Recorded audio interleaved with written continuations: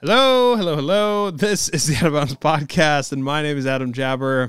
This is take number 2, and we have a wonderful episode for you today. Probably my favorite episode that we've recorded in a long time. I feel like I say that a lot, but there's a lot of good conversations happening now, but this one is very cool. John Watson's on the show. John is the founder of The Rativist, and which is recently sold to the Pros Closet, so we kind of talk about that sale. We talk about his experience and why he started photographing bikes, why he started getting into the bike scene, the bike industry as a whole, kind of transitioned from being an architect into creating a niche fixie geared website. And then he has transitioned into The Rativist, which is a fully encompassing bike website, which includes photographs of like cool old bikes and new bikes and just bike scenes and cool stories. And I don't know, just a great place to tell stories and kind of put information out there from the cycling world. I've been a big fan of John's work for a long time. This has been an interview that I've wanted to do for quite a while. Kind of watched him from afar. Just, I don't know, the dude just does nice work. What kind of sparked this conversation was I saw that he had posted online about doing some psychedelics, and I was interested in having that conversation with him. So at the end of the conversation, we kind of get into that stuff. We also talk about Lael Wilcox's FKT attempt of the AZTR, the controversy behind that, all of that stuff, the sale of The Rativist to the Pros Closet, what that means for John, what his life looks like now, and a whole bunch of other stuff. So I hope you guys enjoy it. This is it's a great episode. And yeah, I mean, what else can I say? Obviously, subscribe to the YouTube. That's kind of what we're pushing hard right now. I think a lot of these episodes, especially this one, because the audio is great and the visual is great and it's super clear, are really well served on the YouTube side of things as well as on the audio. So subscribe to the YouTube, watch the episodes. They're going to come out every Tuesday at 7 p.m. Eastern. So book that on your calendars. Put it in, like, you know, you guys all use your calendars and you're all super organized. Put the podcast 7 p.m. Eastern time, YouTube, on your calendar. Audio versions will usually drop in the morning. We'll try to be a little more on it as far as an exact time on those, but realistically, the YouTube 7 p.m. Eastern Standard Time is what we're committing to. There's also gear reviews and all kinds of other stuff. Obviously, shop at www.outofcollective.com. We've got cool blog posts. We've got gear. We've got merch. We got the whole nine that you can kind of shop and support what we're doing here at the Out of Collective. 3 other shows you can listen to: Big Stick Energy, The Pursuit, and Coffee and Van Chats with John Kroom. So do all those things. It's a lot of shit to ask for, but it is what it is. 2 sponsors for today. First being OnX Backcountry. OnX Backcountry has been a sponsor of the show for quite a while now, and they're one of my favorites. They're one of my favorites to work with because they provide access to the outdoors. They are the ultimate offline GPS hiking and ski map destination. It's really easy. You just download the OnX app. It's like $30 for the whole year, $25 I think it is if you use promo code Out of Bounds, and it's great. There's all kinds of different stuff that you can use. There's slope angle. There's weather path. Like the whole thing is right here. Ethan's scrolling through the little bit. So if you're on the YouTube version, you can see Ethan knows how to scroll. There's our friend Meredith. There's Vasu. All kinds of people involved. They also put out great content on the YouTubes as well. So check out what they're doing. Huge fan of OnX. You can go to www.onxbackcountry.com, start a free trial, or just go ahead and purchase the premium version right away for $29.95 per year for the full unlimited access premium version of OnX Backcountry, and then save 20% off your purchase with code Out of Bounds. And then we have Salwatch Hemp. Salwatch Hemp is a sponsor. Ethan's really fast on the trigger today, switching over tabs. Just kidding. He's not switching over fast. Salwatch Hemp is one of our original sponsors. They're amazing. I can't tell you enough about how much I enjoy their product, the salves, whatever we're calling them, the rub-on stuff. Especially that spice one is chef's kiss. That stuff is so good. Peppermint, cayenne, and arnica. I don't even know what arnica is, but it's great. I use it all the time, especially like sauna. If you're a sauna person, put that on after a sauna or before a sauna. Just don't touch your eyes. And it'll be the best thing you do for your body all day, like by far. They also have full spectrum olive oils, which is a crazy thing to offer, and they have it. They have Sawatch sticks. They have just your traditional CBD tinctures. They have the whole deal. So check out www.sawatch.co and use promo code Out of Bounds to save 15% off on your purchase of the very best in CBD product. So with that, we'll just get into our episode with John Watson. I hope you guys enjoy the episode. Be sure to check out theradivist.com and check out everything that John does. You can find him on the gram at John Prawley, and enjoy the episode. John, tell people who you are, what you do, a little bit about yourself, and then we can kind of take it from there. Yeah. My name's John Watson. I'm a North Carolina boy, currently living in Santa Fe, New Mexico. I've kind of lived all over the country. And I started a cycling blog back in like 2005. That was called Probably Is Not Probably. And so for obvious reasons, I rebranded in, I think it was like 2011 to The Radivist, which is a combination of radical, but radical can mean different things to different people. And atavism, which is kind of like the inherent nature of things to play. It's like a throwback to like old times when humans would sit around a campfire and tell stories. And, going off of my friend Benji, who started Polar's advice, you never want to start a company using like an already existing word. So that felt like radical atavism would be a cool platform to kind of share the experience of cycling in the outdoors with a bunch of people. Yeah. Can I ask how that's kind of progressed over time? Because now you look at, it's almost like it is a polished product at this point, right? Kind of have the formula down. What you guys put out into the world is not necessarily curated content, but it's very, I don't know, it's detailed, and there seems to be a system to it now. Was it like that in the beginning? How did you kind of work that out? Yeah. I mean, and I think there's, curation, I think has like a negative spin thanks to like Pinterest and Tumblr and like Instagram and stuff, but like curation's a real thing. Like, there's a lot of cycling content and product out there that we don't talk about. And that's part of our curation process. So it's there's no grand scheme or like, we don't have our blood cult Illuminati, seances that we do to determine what it is we cover. It's ultimately kind of like myself and Josh Weinberg, the editor that we hired last year, have our finger on the pulse when it comes to like the cycling that we feel like our audience is in line with. And the audience has changed, so 2005, 2006 was mostly about fixed gears, living in a city, right. Still like vintage road bikes. We still did bike camping trips, before this term bike packing came around in like 2008. We were, just kind of like non-competitive enjoyers of casual cycling. Yeah. And I've raced, XC mountain bike races. I've raced cyclocross. Never done a road race, but that's not really my jam. And so I kind of have like a experience in cycling that I think has like created this like following where like other like-minded individuals kind of like look at us for like entertainment, from like where they're going to go ride their bike to like what they're going to build next.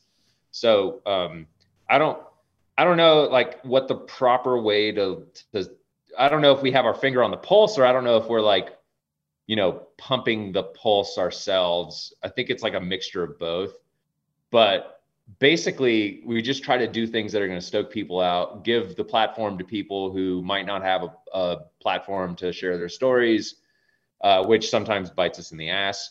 Yeah.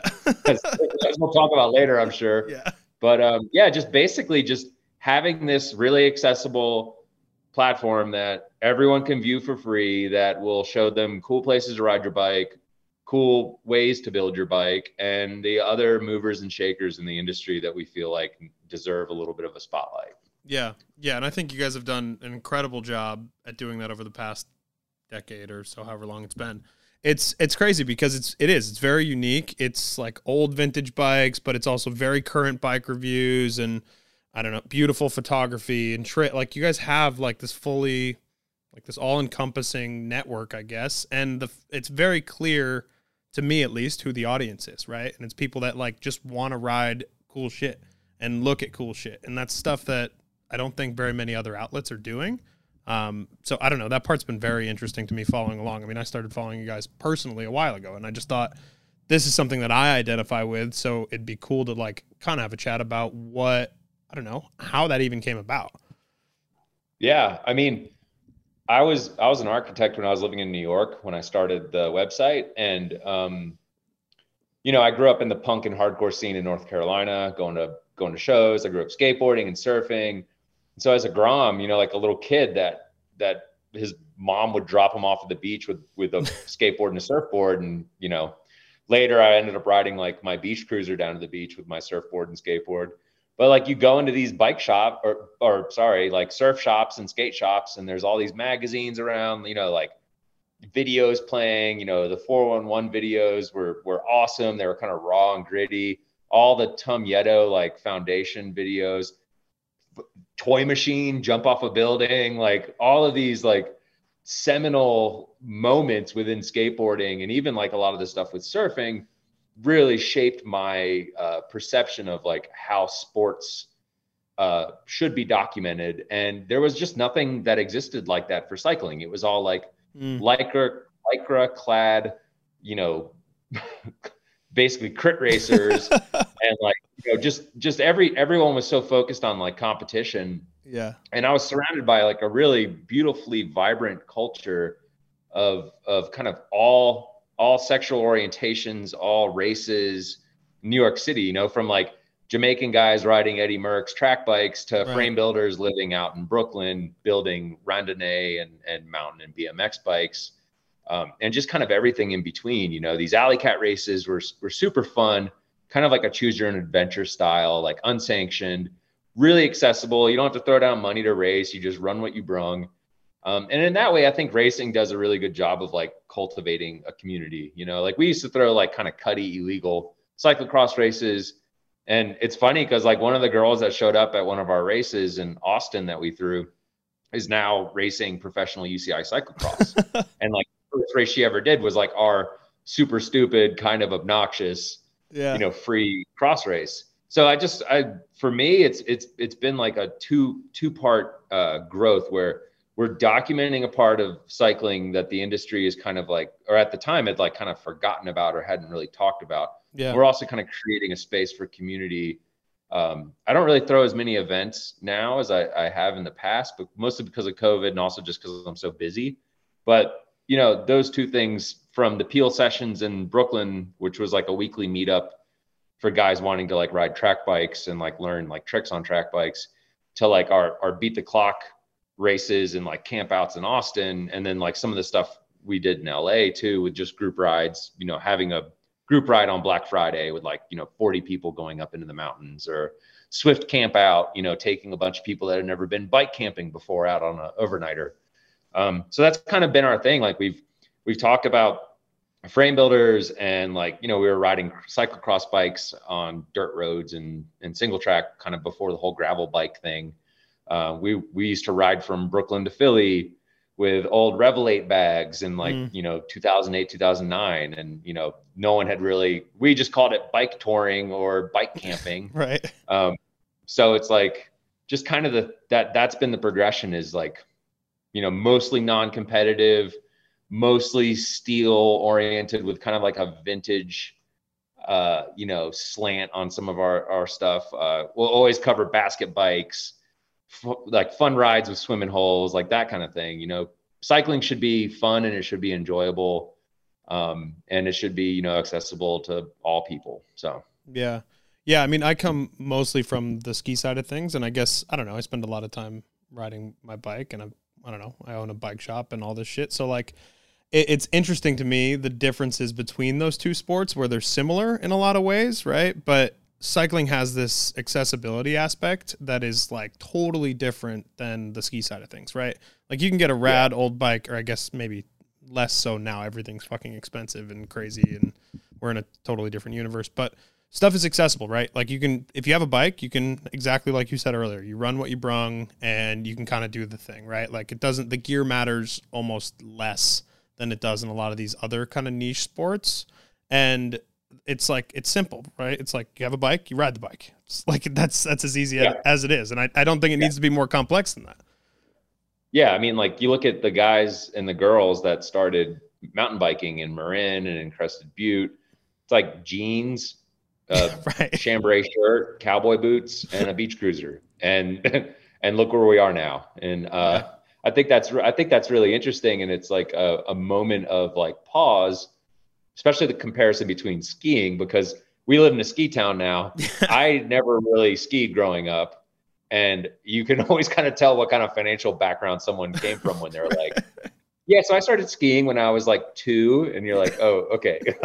No, sorry. When I was 2, we were eating like the same, like noodles and shake Parmesan cheese with like, barely paying our mortgage or our rent or whatever it was my parents were doing to raise us. Like we didn't have that kind of financial liquidity to buy, 4 or 5 ski passes and 4 or 5 like downhill setups.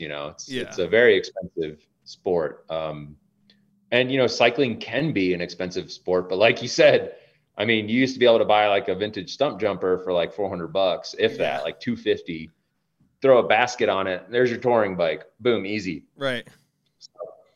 And I think that's the biggest challenge, is like not getting caught up in the like consumerism of cycling media in particular, It's definitely one of those things where, people want to see reviews of modern bikes, and people also want to see reviews of old bikes. And we just try to keep that balance in mind as we're laying out our content strategy for the month.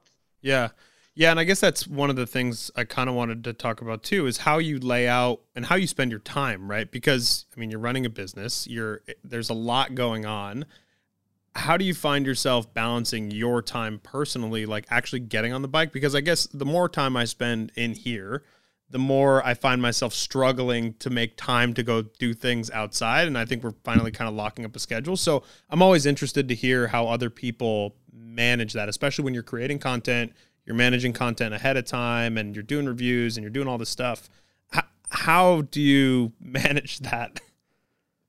Man, I should say, like, it's a completely different paradigm now that we sold the Radavis to the Pros Closet than it was before.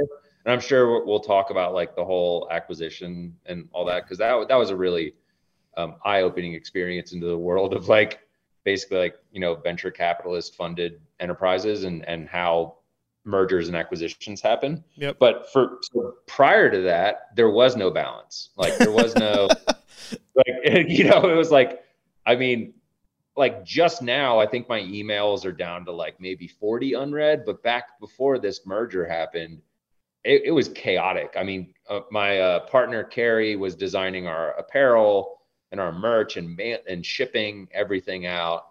I was basically doing everything else. And so I was getting submissions from people from all over the world and just trying to like lay it out in a way where, maybe you don't have a bunch of gravel bike reviews like back to back. You try to sprinkle in some mountain biking with some like vintage stuff. And you just want to keep the content varied and diverse.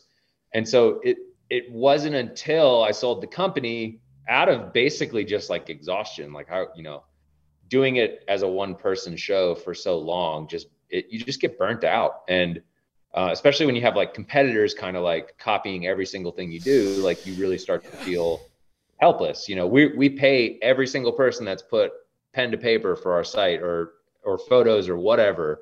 And when you see other sites that aren't paying people and they're just like going after you super hard, you're like, oh, this kind of sucks. So it felt nice to have a company like the Pros Closet acknowledge the Radavis, because so much of the bike industry like won't acknowledge us. Like they'll post about stories that we've documented or stories that we started. Why? And won't even, because it's like, it's just ego stuff, man. It's like, you know, if we find something cool on another website, like we'll credit that website but like, there's just, you know, I don't even want to get into it. There's a lot of stuff that happens behind the scenes that's very, very frustrating.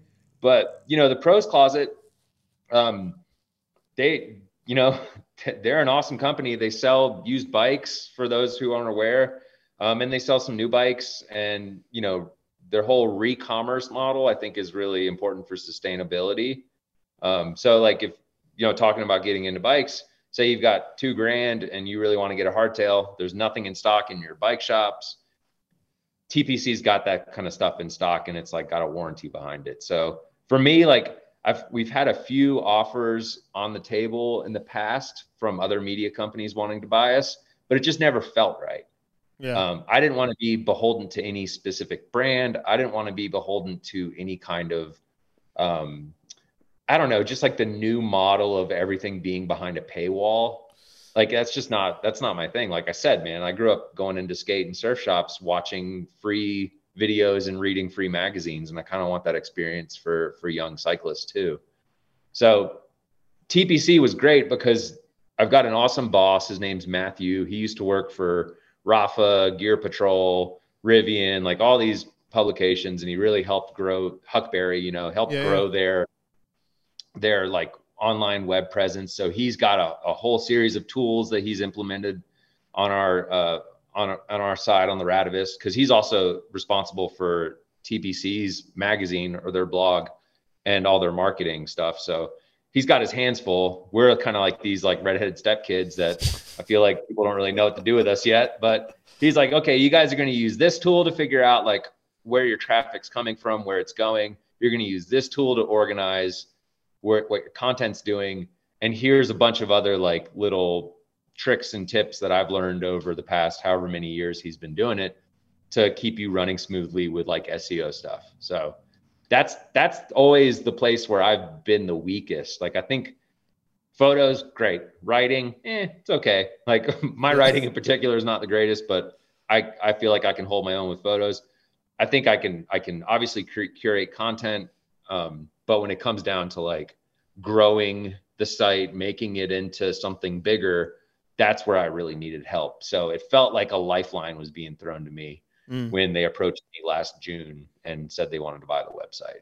So, yeah, I guess that was kind of that was like my next question, was how that transition has been, if it's been weird, because I guess when you see, my first thought when that happened was Pinkbike, right? Like that was kind of like Pinkbiked outside, and now it's like the content is still good right now, but how long is it going to be okay for? Like, when is that going to fall off? Like, I think the other shoe is going to drop on that, and then all of a sudden it's going to be behind a paywall. It'll be shittier, and it'll be much more like, here's the content we want to put out. All the other shit is useless to us now, right? So I kind of I was not stressed, but I'm like, okay, I don't want to see this be the same as what that might be and what Outside traditionally does.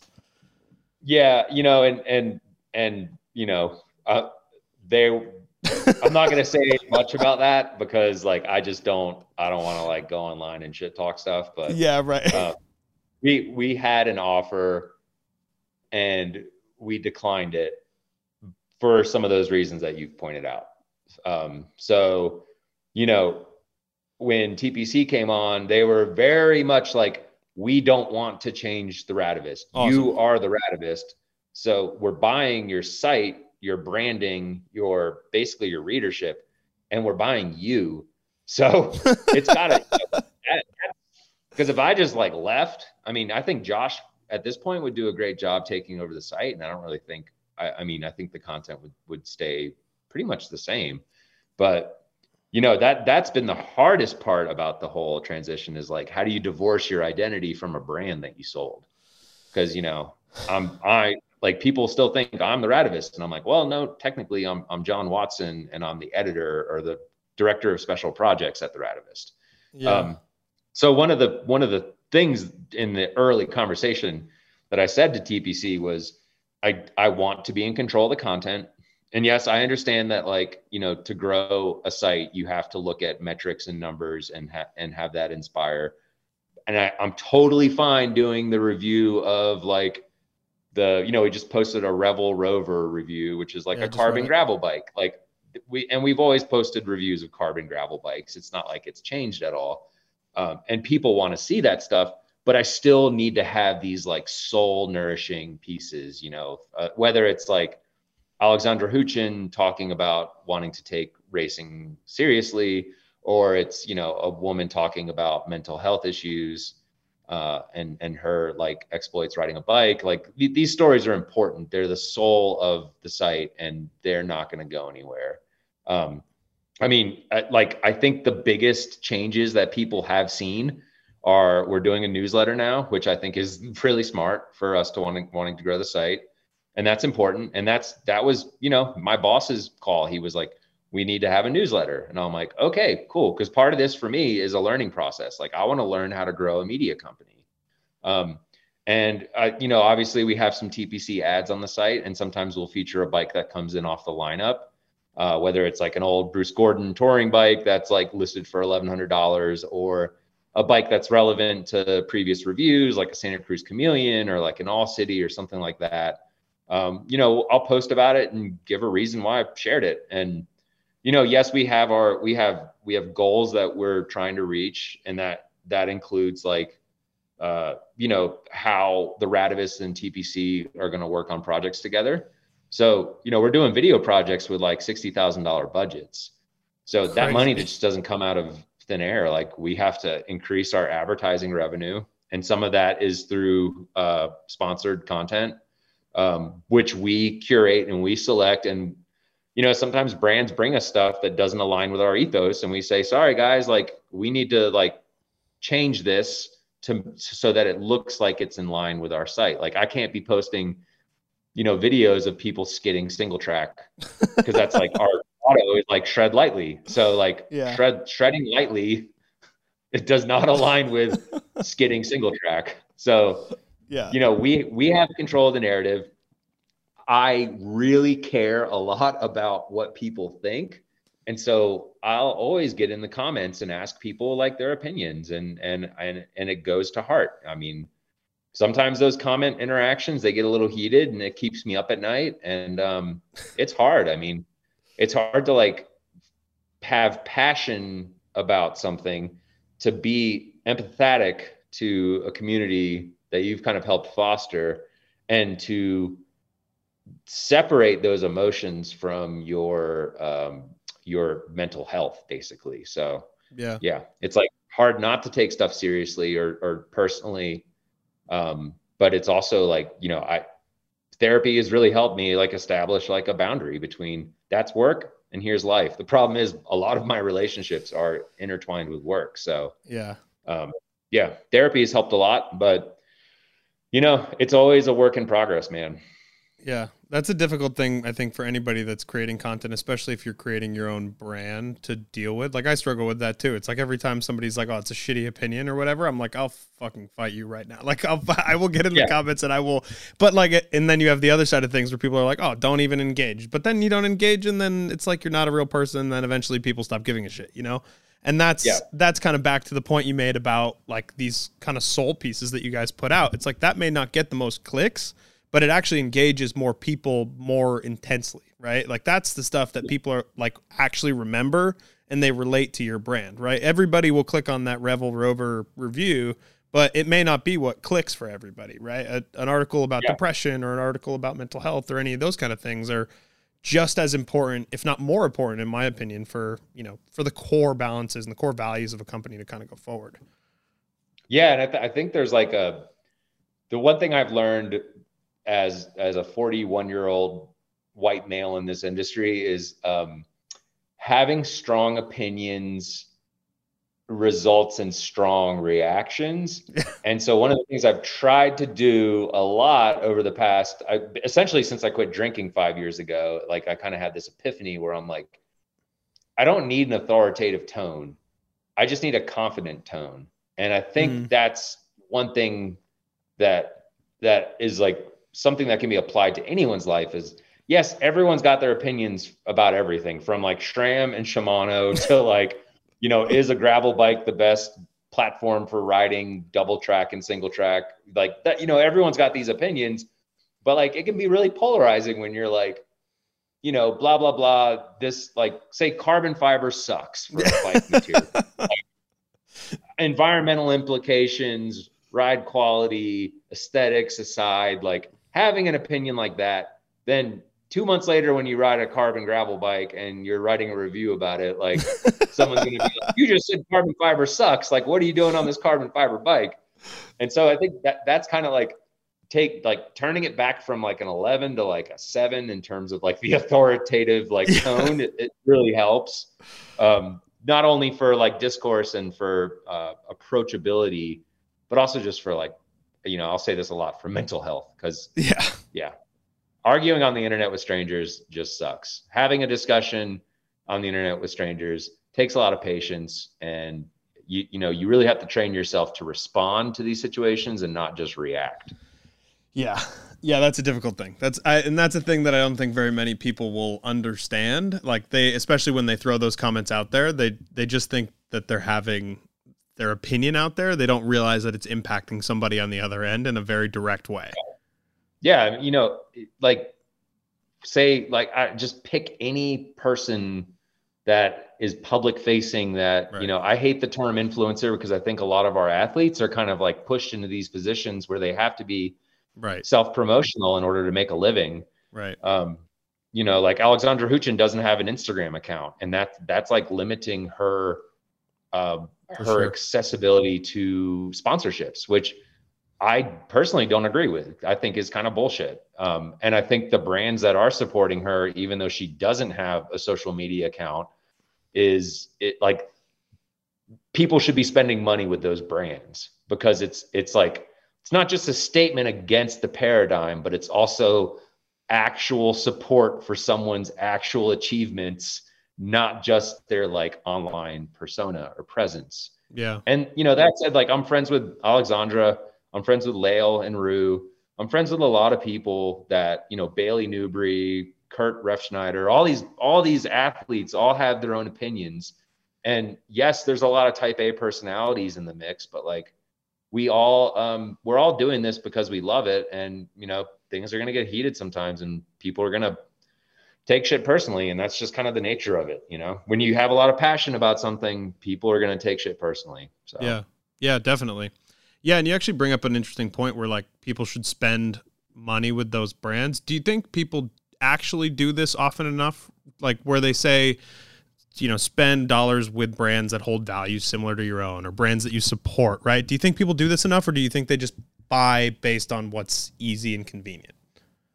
I mean, there's definitely like some people that, you know, like Patagonia propaganda machine of 1% for the planet.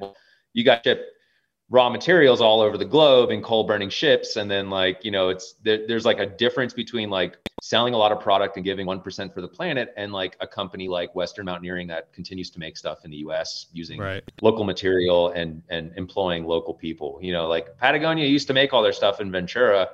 That employed a lot of Americans. And you know, I don't want to get into these days, there's a lot of like, you know, I'm not talking down on Asian production. I'm talking down on the virtue signaling of a brand saying they're doing this for the environment. No, you're doing it for capitalism. Like you're doing it for a profit. Like you're not, you know, and a lot of brands like make stuff in the US, they build up their loyal followers and then they ship production overseas and the price stays the same. So it's like, it's pretty clear what those brands are doing when they do that. Yeah. So for me, I have a very strong conviction that I want to buy things that are made preferably in the US or in Europe or in Australia, where there are labor laws that protect the workers, where there are environmental regulations that protect the earth.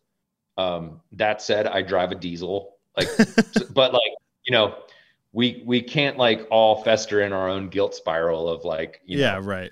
of environmentalism. But I think a lot of people, I think that matters to a lot of people. I think, and in 2020 was like such a polarizing time for cycling where, you know, I remember in 2019, SRAM had a black woman on the big ad launching Axis. And, you know, they got a lot of shit for that because they like, you know, the old timers were like, you're just doing this for virtue signaling. And it's like, No, I mean, that's kind of the right thing to do. Like, you may say that it's virtue signaling, but representation matters, and that was a professional athlete that races on SRAM products that they featured. So there's definitely a lot of that, like, vote with your dollar mentality. And I think that's really important.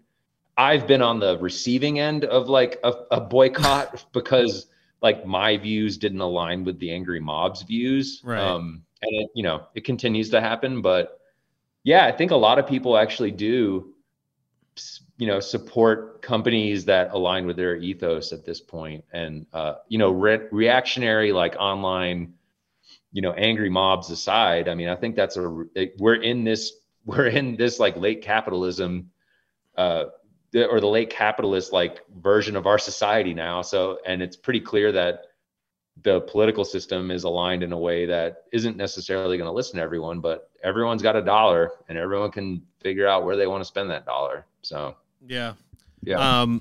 Last thing before I kind of get into a couple like very targeted questions.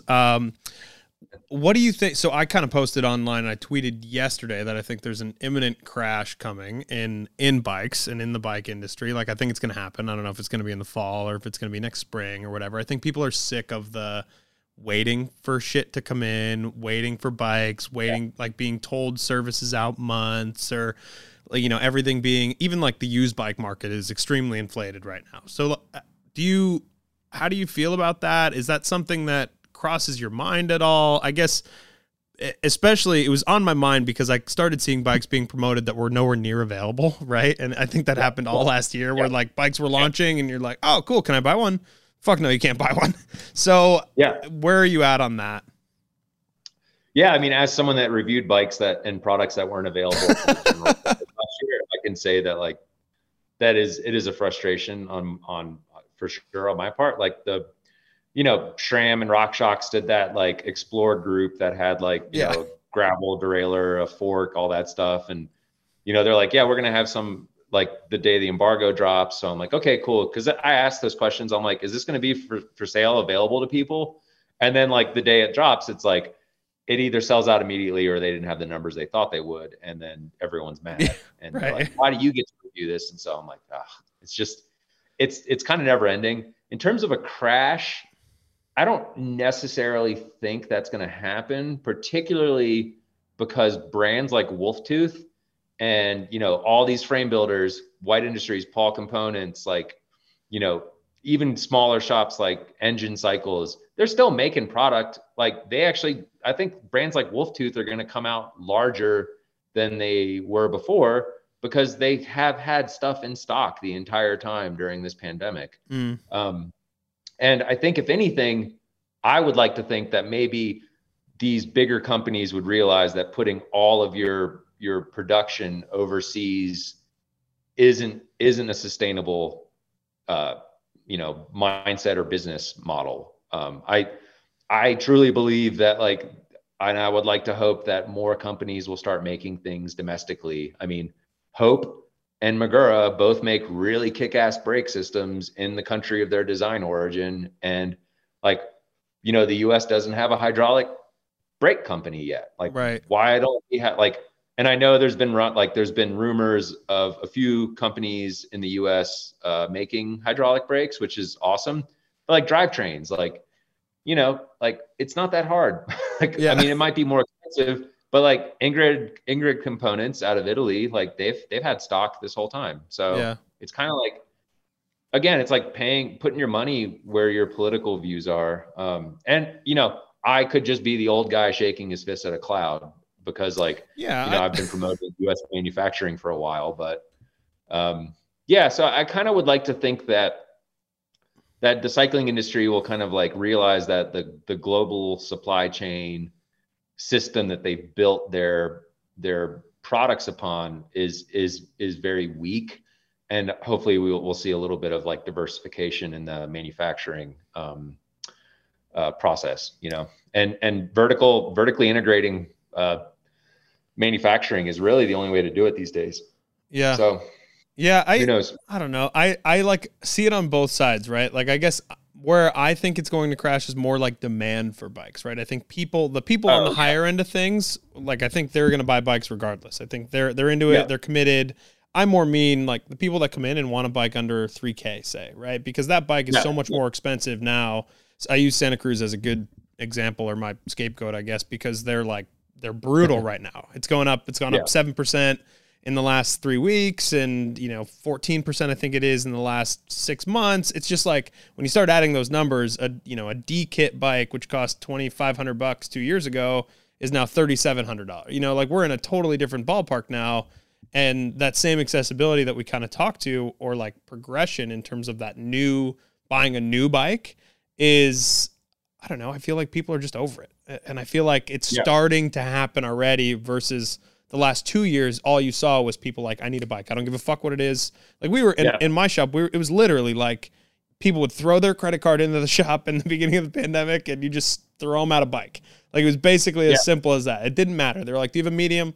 No, you have a large. I'll be a large. Like, it was like as simple as that. And I think a lot of things were. So I guess I just wonder where that will go. And it's more of like a thing to be conscious of, because I don't know. I know a lot of shops listen to this show, and there's a lot of bike people that are like kind of thinking about what the next moves are for the industry, and that side of things worries me a little bit. Yeah, I mean, I agree. Like, I think like with any kind of thing, like what we've seen with a balloon inflating to this size for, let's just throw out a number, say 3 million people picked up cycling in the pandemic. If we can maintain and hold on to 300,000 of those people, I think that's a good thing. That's a win. Yeah. I often joke that like road cycling could potentially save cycling in the US, because road cyclists are the most visible, or maybe like commuters, people that are on the roads with cars are super visible. And if we start seeing more and more people on the road with cars, suddenly it's like we're not this like unseen minority when it comes to like enacting change in urban planning. So I mentioned that with our own local kind of urban planners. The local newspaper did a really good illustration of like a big Dodge Ram pickup truck and this like skinny little roadie on a bike sharing the same road. And my critique was, why isn't that like a woman commuting? Or why are cyclists always represented as like these competitive little like annoying things in the eyes of the public, when like, plenty of people, like, this town has such a diverse group of like commuters with like cargo bikes and stuff like that, and people using bikes not just for sport, but for transport. And, now that the pandemic seems to be subsiding a little bit, I'm going to have to like increase my efforts to document some of those people, to just show that like cyclists are a very diverse group. I think the people that went and bought a brand new mountain bike during the pandemic, hopefully they're still riding them. But I ultimately kind of feel like the people that bought commuter bikes are the ones that we really need to cater to. And part of that is just making our streets safe for people to commute. And, I drive, but I also ride my bike. And I think there's like a healthy balance, just like anything. So yeah, I don't know. It'll be interesting to see what happens, Yeah.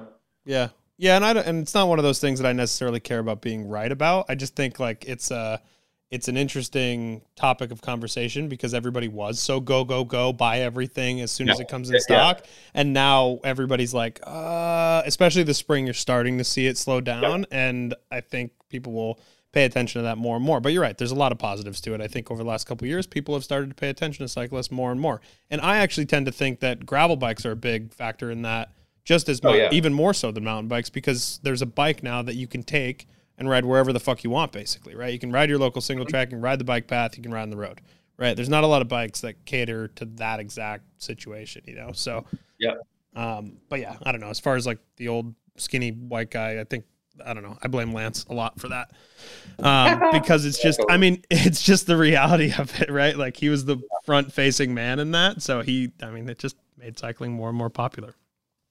Yeah. Okay. Couple pretty targeted questions here. Recently, Lael Wilcox attempted an FKT on the AZT. Just talk to me about what the story was, because she got the FKT by like 2 hours or something, right?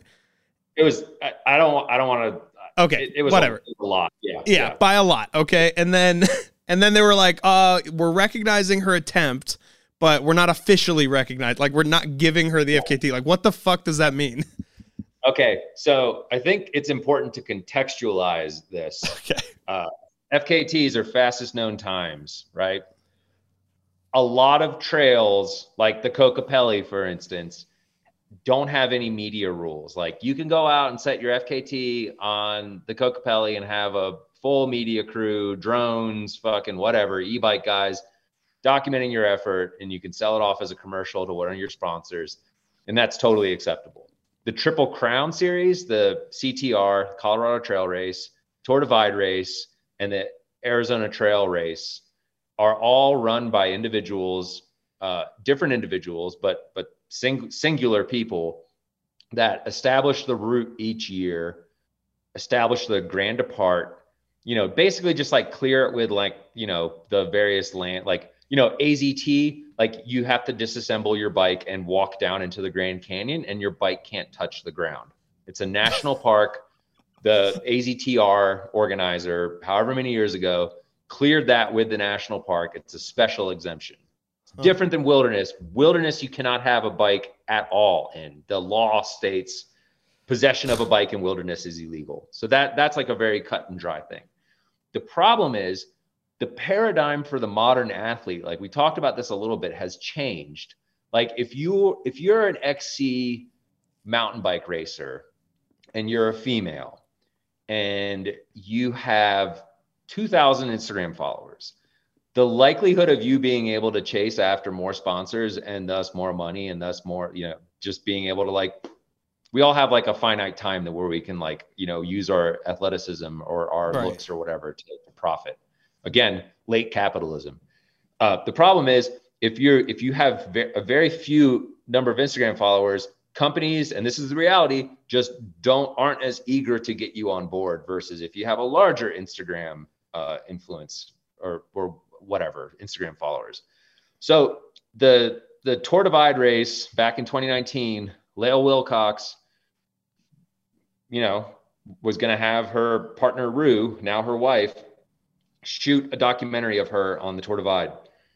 This caused a big upheaval socially. There were about 4 guys, I should also point out these were men, that made a big stink about it on a Tour Divide Facebook group.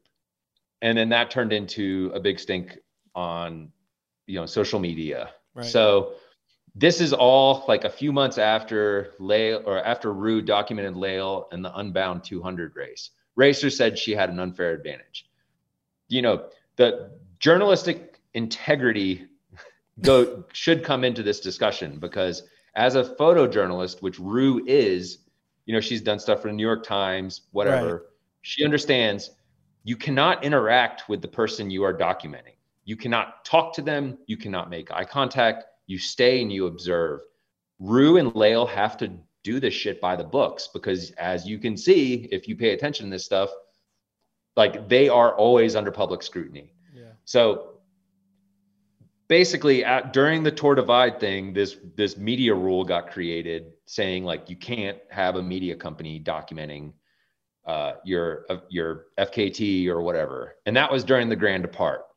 So the problem is there were male athletes that were on the Tour Divide route with a media crew that somehow, like, exited this whole thing unscathed without their name even being mentioned on these same public forums.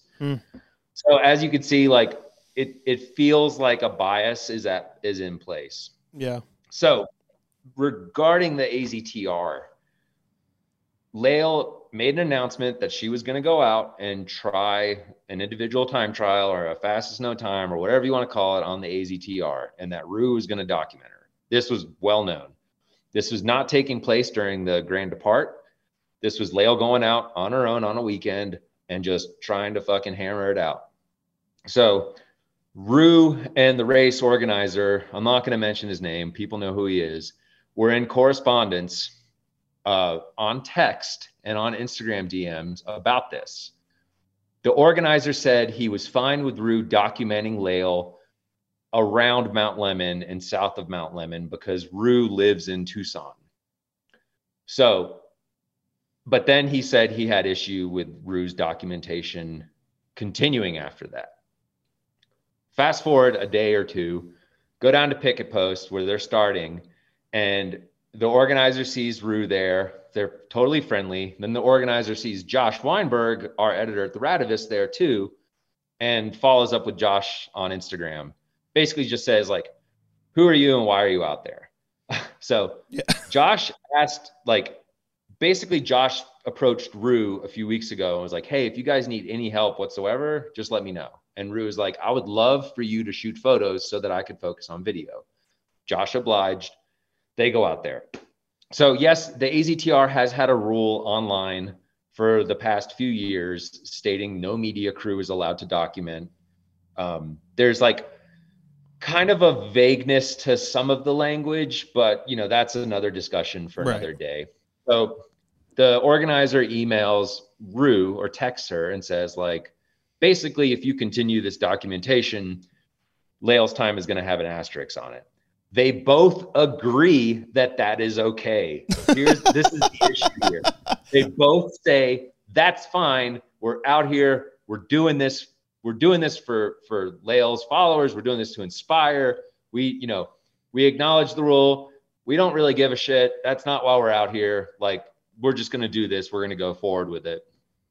Josh and Rue did not have contact with Lael at all. They didn't talk.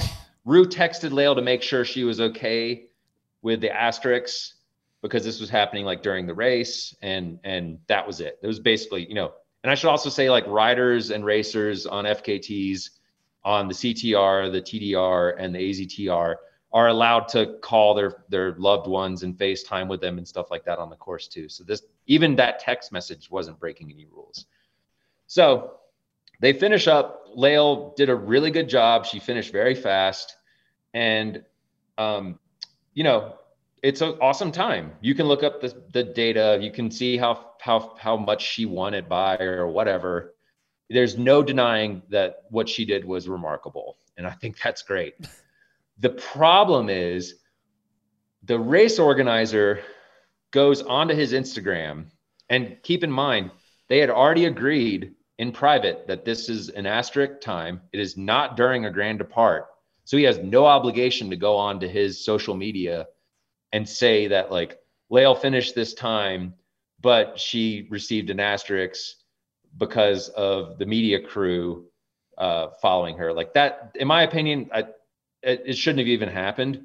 Then he comments, we're really upset because Lael, or I don't remember what his exact words were, but we're really upset because Lael received other support from the media crew, which is a fucking lie. No one fucking supported Lael otherwise. And in my opinion, that's where the shit hit the fan, because Josh is like, we didn't even talk to Lael. We didn't even make eye contact. Like when you're shooting a racer going by on single track, you're like, 50 yards off the course behind a bush, getting like foreground and compression. And it's like people that aren't photographers have a hard time wrapping their head around this. Meanwhile, the whole time, the organizer is on the course, hugging, like high-fiving, interacting with Lael, cheering her on, shooting photos of her, and reporting on her progress, which is essentially media coverage. So there's a little bit of like a hypocrisy going into play here. Basically, like he said that he is able to document Lael because he's the organizer. I don't really get it. It's not my place, whatever. Like if dude wants to do, he can do whatever he wants. What I'm pissed about is him accusing the Rativist of assisting Lael in other ways, which is total fucking bullshit. And I think it was done in a way to incite this public outcry and to delegitimize the professionalism that Rue has constantly shown that she is capable of on courses like this. So that's the main issue. What happened is like a complete clusterfuck of like other people coming in with opinions about media. And it's like, that's great. It's kind of like debating abortion online. And I said this to one of my friends who's really big in the ultra endurance racing. You can have your opinions on abortion all you want. If you believe that abortion should be illegal, if you believe it offends God or Cthulhu or fucking whoever, whatever deity, like Gandalf, like that you pray to, that's fine.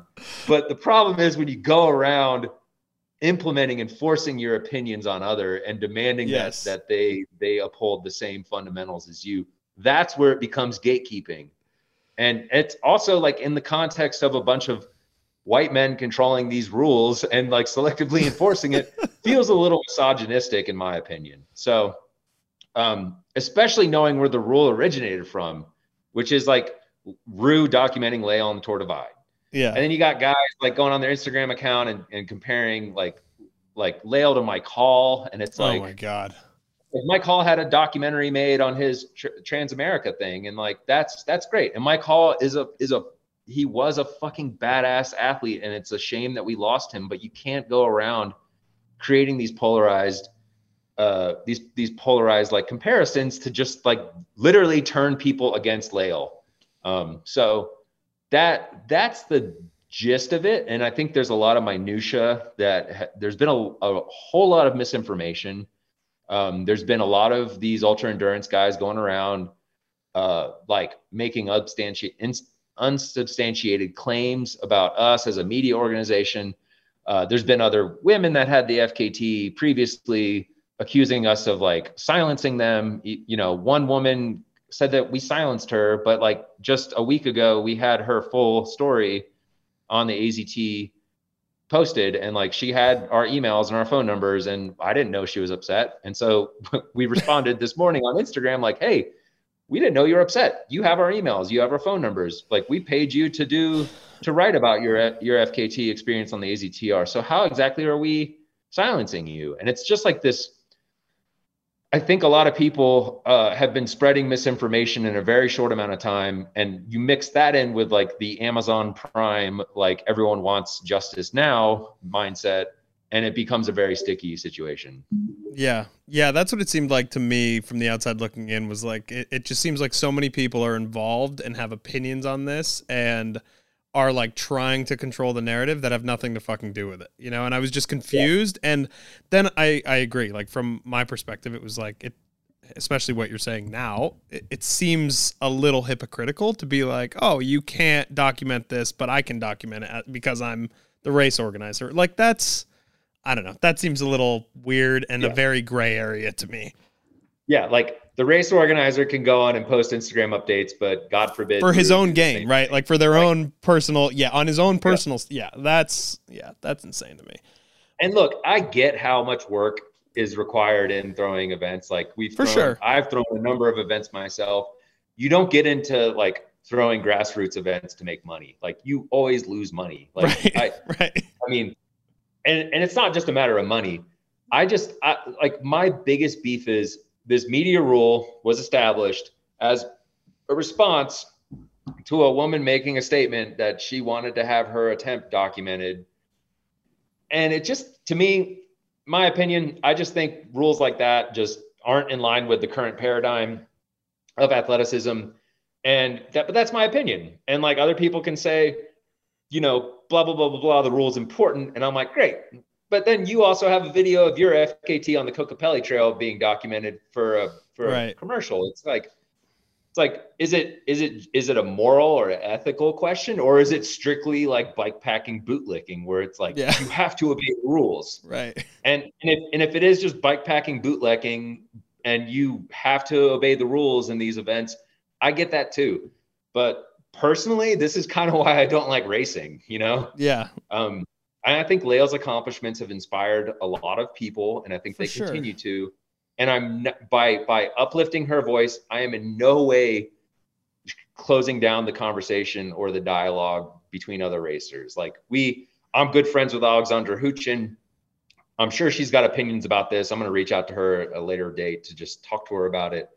You know, we've hosted other female racers, FKT stories. Like I'm all about this. Like I'm all about having a conversation, but I also am very aware of the hypocrisy and what I consider like kind of like a bit of a misogynist overtone to the enforcement of this rule. And I also like straight up, like you accuse us of cheating somehow or like aiding and assisting and like that's bullshit. Like I'm sorry, if the organizer had never said that, we wouldn't really be in this situation right now. Yeah. So. Yeah. That's like almost what we talked about earlier, where it's like people commenting online, except like exacerbated to the extreme, where it's like, this is very personal and very direct and very real life, and impacts your business and your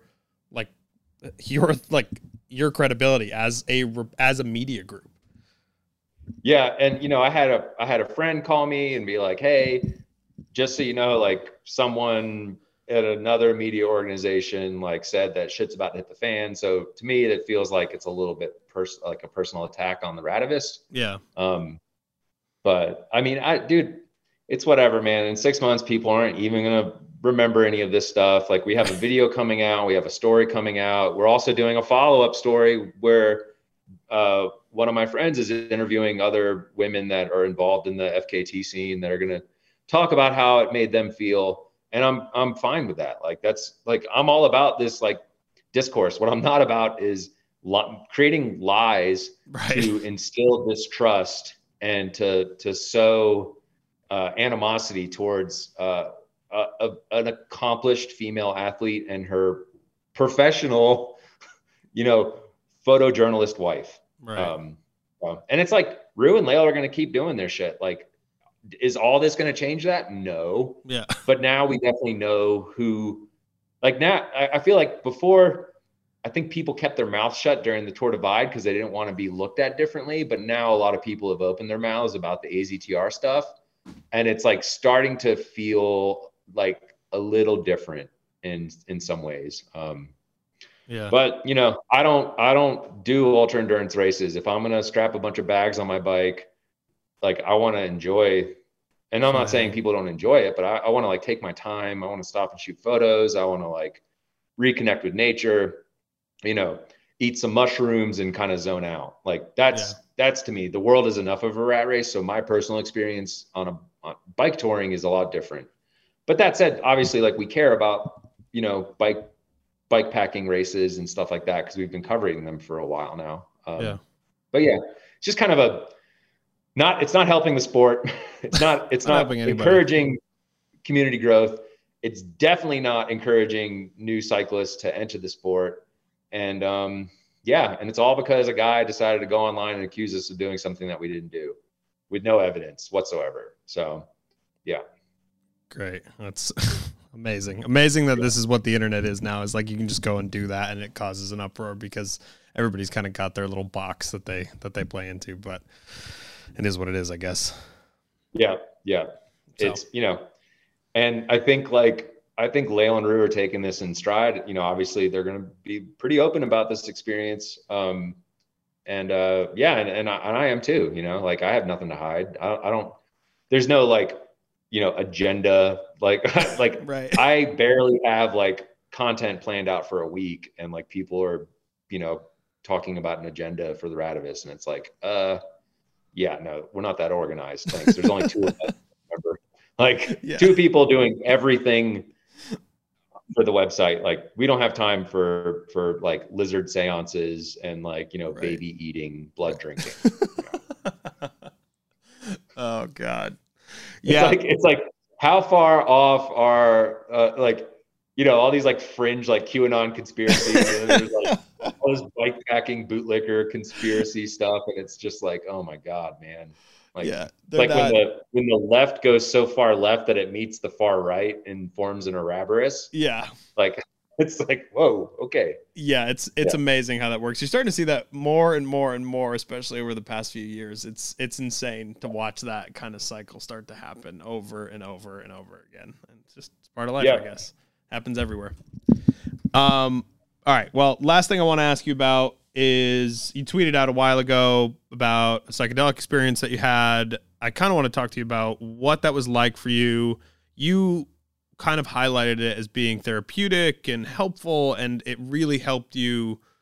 I forget the exact words that you used, but like ground yourself basically. Like, and it kind of like brought clarity. Yeah, exactly. So what was the experience like? How do we feel about hallucinogens as a whole? What's the deal? Because you kind of said a 20-minute trip brought everything into focus, and I was like, okay, like, that's a crazy way to think about things. Yeah. So I should say, I have no medical license. I am not a scientist. Yep. I have no data to back any of these claims. I've read Michael Pollan's books. I've listened to like various podcasts on it.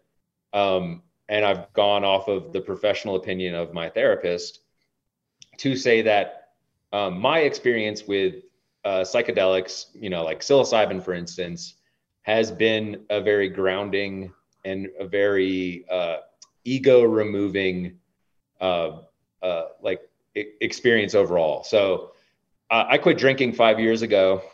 I have a very unhealthy relationship with alcohol, and I messed up and I didn't go to therapy, and I leaned heavily on my partner to help me get through it. My friend group at the time had pretty much abandoned me because I didn't drink, and I became the butts of jokes.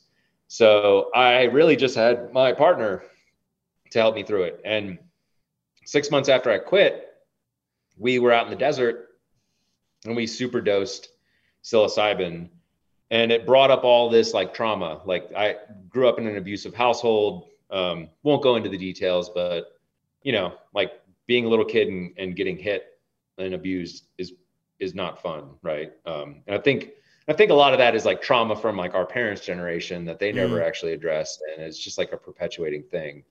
But essentially, I've used psilocybin in various experiences on bike tours or just car camping or microdosing, and it has in general been a very therapeutic and positive experience for me. Recently, I did a psychedelic that simulates a near-death experience, which is what the conversation you're talking about. Yeah. And there's been a lot of stuff going on in my personal life that's been a bummer. Like we put our dog down recently because he was just getting old and he was in a lot of pain. The world in general is just kind of like a uncertain place. I had skin cancer, so and had basically caught it at the last moment before it could have been terminal. So that's a lot going on, and also the divorcing of my identity from the brand that I've curated for the past 15 years or whatever is another big one. So there's a lot of stuff on my mind, and I acquired some of this substance, and I researched and figured out the way that I wanted to do it, which is you basically inhale a vapor. And I took 3 really big hits, and on the 3rd hit, I don't remember exhaling, and I fell back, kind of like, the only way I could really describe this is if you're sitting in a bar stool in a dark room with no sound, no light, no noise whatsoever, and you just fall backwards on your chair, and no one's there to catch you, but you never hit the ground. And that weight, that it's not like, and the other thing I should say is you're not consciously experiencing this. It's like your ego they call it the ego death, right? So you're essentially falling back and feeling this black void encompass you, and then there's just nothing. It's a vacuum, a mental, spiritual, physical vacuum, and then you are essentially reborn. And it kind of looks like the Millennium Falcon, took off, and all the streaking lights. And for me, I was transported to a place that kind of looked like a neon Aztecian civilization. So like big temples, big like blocky ziggurats. You're flying through this landscape. The bricks from the temples started breaking down and forming like elongated eyeballs. And if anyone like is familiar with Alex Gray's artwork or the stuff that he did for Tool in the mid 2000s, like with the Lateralis album, it kind of looks like that. And then these eyeballs, like kind of, again, it's like you're not like experiencing it like you're walking through the woods, because there's the ego thing is still not there. It's like you're just witnessing something that exists. So you're not saying like, I'm close to this, I can touch it. You're just saying there is something there. So it's like there's no internal dialogue. you're just witnessing this. It's like sitting in a movie theater. And these eyeballs like form the back of a mountain lion. And this mountain lion walks me through this city. I don't know, I don't know how long mentally we were there. This whole experience only lasts about 15 minutes. So it's like a really quick trip, which is really interesting. And the mountain lion just kind of repeated the things that you've heard guys like Timothy Leary say, which is like, pain is an illusion. The meaning of life is love. We're on this earth as like stewards, like our existence here is temporal, like blah, blah, blah, the united consciousness of humanity. And then the crazy thing is it turned to me and said, wake up, wake up. And Max is on my chest. Like I'm laying on the couch. So Max is like, he was 16. This was a few days before, like we took him to the vet to put him down. Max could barely like walk up a 6-inch step into our house. And somehow he jumped up on top of an 18-inch couch and then jumped on top of me, put his paws on my chest and was licking my face. So I got woken from this experience by my dog, who is essentially his lower spinal cord and his legs were fused. Like he has no control over them. And when I told my partner this, she said that when she experienced the same trip from the same substance, Max did the exact same thing to her.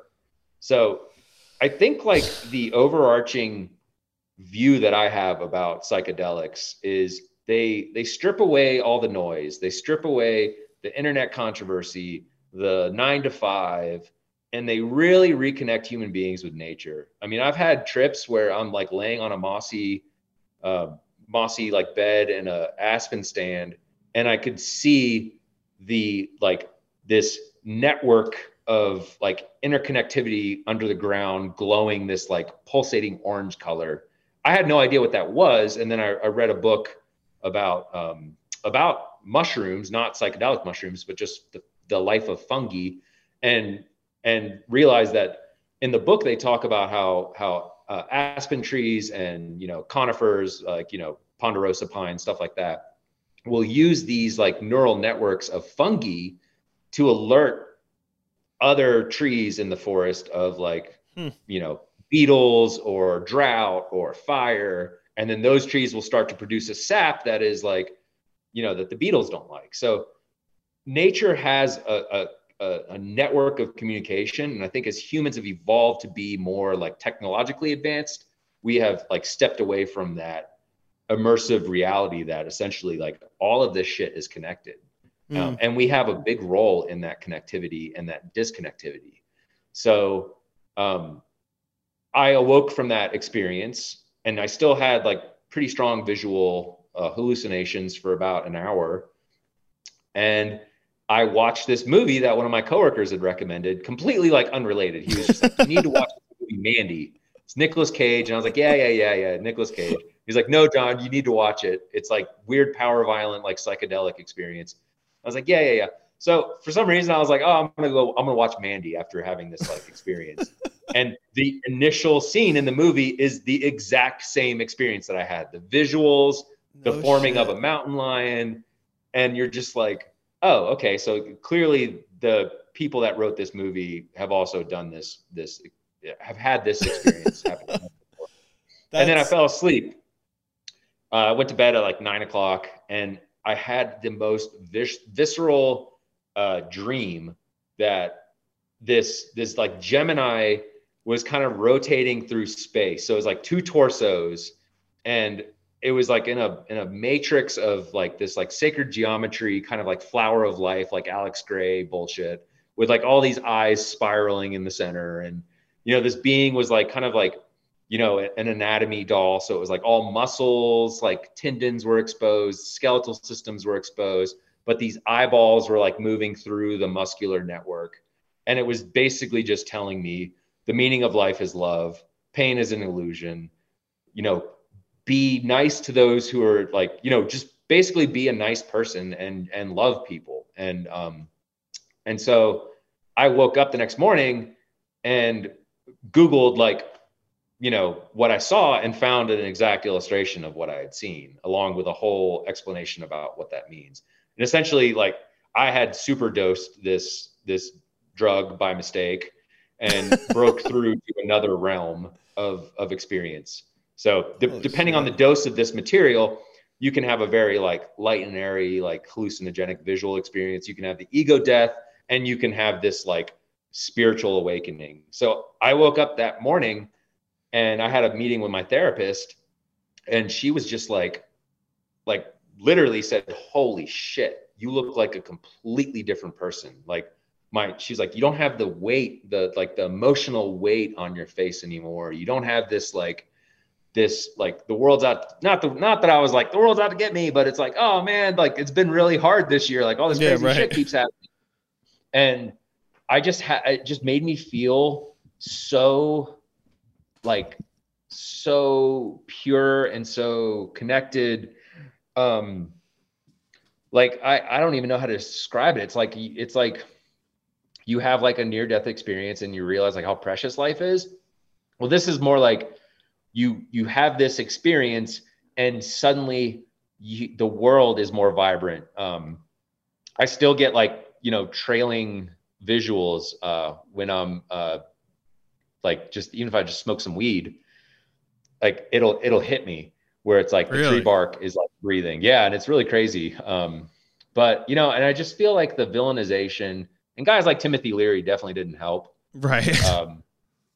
But like the first acid trip was a bicycle ride. Like how fucking cool is that? Like the guy that developed LSD took it and then went to ride his bike. Like if the world was more open-minded about these natural substances that exist, and if the world is so willing to like believe in these religions where those people were clearly on drugs, down to like, studying civilizations, like this Aztecian kind of Mayan city that I saw, like who knows how long that has been part of the collective subconscious, and who knows, were those people doing ayahuasca? Probably. Were they like licking the Sonoran desert toads? Probably. And like, I'm not about that. Like, I feel like, I feel like the leave toads alone. Like, don't go licking desert toads. But like, I really do feel like there is something in our subconscious that modern life has completely clouded, and people would be happier. The world would be a better place. And, of course I sound like a 60s love, well, man, just fucking love everybody, bro. But it's like, yeah, I really feel like the more society learns about these substances, the more they're going to understand humanity as a whole. And yeah. Yeah, I think it's funny. Like psilocybin is similar to what you described in a lot of ways, but it's different in the sense that you're very actively experiencing it, right? Like you're very aware that it's happening the whole time. Like you're like watching yourself kind of go through these different stages, where it sounds like with this, you're like almost completely separated from yourself. Yeah. You're like, I shot a video of me doing it, and like, I look like I'm sleeping and my eyes are like doing like darting all around. No shit. Yeah. I mean, like, if I go on a bike tour, I'm going to be on psilocybin. Like, right. And you know what? Like you can definitely tell from some of the photos, you're like, whoa, that's crazy. Like, but like psilocybin has like all of these, LSD, like whatever, they all have their own unique palette of experiences. Psilocybin to me is about seeing the patterns and the interconnectivity in nature. The visuals I see are usually very geometric and very, I don't even know, like fractal almost, Right. This other experience was way more organic, like swoopy lines and like elongated mouths, and, like the walls were talking to me, and it felt more powerful, and it felt older. And it felt like it was like tapping into like a subconscious within the human experience, more so than tapping into nature saying, hey, check me out. Hey, stop what you're doing. Sit down on this little mossy seat and look what I can show you with my leaf structure. It's like psilocybin for me is like the sacred geometry stuff, like the golden section, from Mies van der Rohe to like, like Da Vinci, like these guys understood this.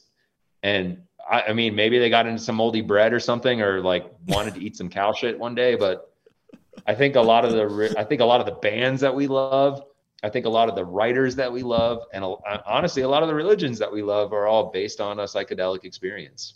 Yeah, no, I totally agree. I think it's funny that not very many people actually think that way, or not enough people, I think, are aware that this is right. They'll love these bands, they'll love these writers or artists, and they'll not make that connection that's a part of it, right? Like having experiences like that is a part of that creation. Yeah, it's like the Bill Hicks line where he's like, if you think drugs have done something bad, take all those albums, all those CDs, all those cassettes that you love, take them home and burn them, because all that music that we've spent our entire lives listening to, guess what? They were real fucking high on drugs. And I grew up in the Dare era, right. The first time I took acid, I rode my brakeless track bike through New York City and went and stared at a T-Rex skeleton in the Natural History Museum. Had no idea why I was so connected to this T-Rex skeleton. Told my mom about it, and she was like, oh, when you were 2 years old, we took you to that museum. You walked in the front door, saw the T-Rex skeleton, screamed, and left the museum, and we had to go to Boston Central Park. And I was like, well, as a 30-year-old dude or whatever, 29-year-old person, like for some reason, I went back to that exact same spot and just sat there, like stared at this skeleton. So I don't know, but yeah, it's still like, I get goosebumps when I talk about it, and it is just made me feel complete. And modern society wants to, whatever, people drink and that's fine, but like, alcohol is a poison, and it's way really worse. Bad for us. Yeah. And it's like everyone accepts it, and and I promoted it too. Like, I'm not guilty, but as a human, I grew, and I want to share that growth experience. But like, these psychedelics come from nature, and I think if anything, they would do a lot more good for humanity than harm. That said, if you have like, I have to say this, if you have an experience, if you have any kind of like schizophrenic, any kind of emotional or mental health issues, do not do this shit unless you're doing it with a doctor or a guide.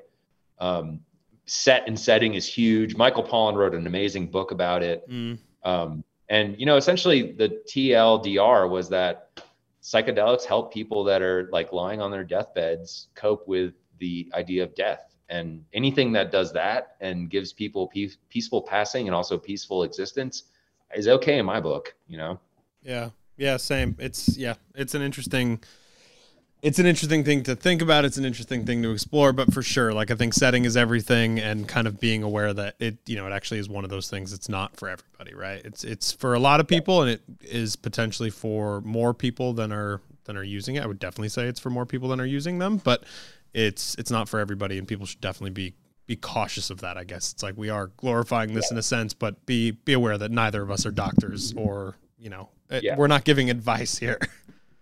Yeah, and don't go around licking snoring desert toads, because those. Yeah, I can't imagine why anybody would actually want to. I mean, I'm sure. Yeah, I don't even want. Oh, dude. Yeah, I mean, I'm a big fan of this author, Craig Childs, and in one of his books, he says that he sees this beautiful rattlesnake, and he's staying at a friend's house in Tucson, and that it was like slithered right past him as he was like sitting on a rock writing or whatever. And he really wanted to touch the snake. And then he remembered a sign he saw in Mexico at some animal sanctuary that was like, no molestar la fauna. Oh my God. Yeah, that rattlesnake doesn't want to be touched, and that toad doesn't want to be touched. Yeah. So just like leave them alone. And leave the toads alone. Yeah. Leave the toads alone, man. They just want to eat bugs. Oh man, I think that's a great place to end it. Where can people find you online? Where can people connect with you more? Where can people find the Ratavists? Give me all the plugs. Yeah, we're www.theratavist.com, at the Ratavist on Instagram. My personal Instagram account is at John Prawley. I'm also on Twitter, but I don't know how much longer I'll be on Twitter now that Elon Musk. Are you gonna quit? So I don't know, man. Like he's talking about making it private, and I'm like, you could have ended world hunger, and instead you bought. Oh, dude, that part annoys the shit out of me. Like he could have. I saw somebody tweet out like he could have given everybody in America $1 million and still have $7 billion left, and I was like, what the fuck? Like that part's crazy to me. And there's so many like good tweets and memes and bullshit that comes out of it, but at the end of the day, that part's kind of shitty. But I like Twitter. Twitter's my favorite medium. Like it's. I like Twitter too. It's taken me a while as a visual person to get used to it. Yeah. Because.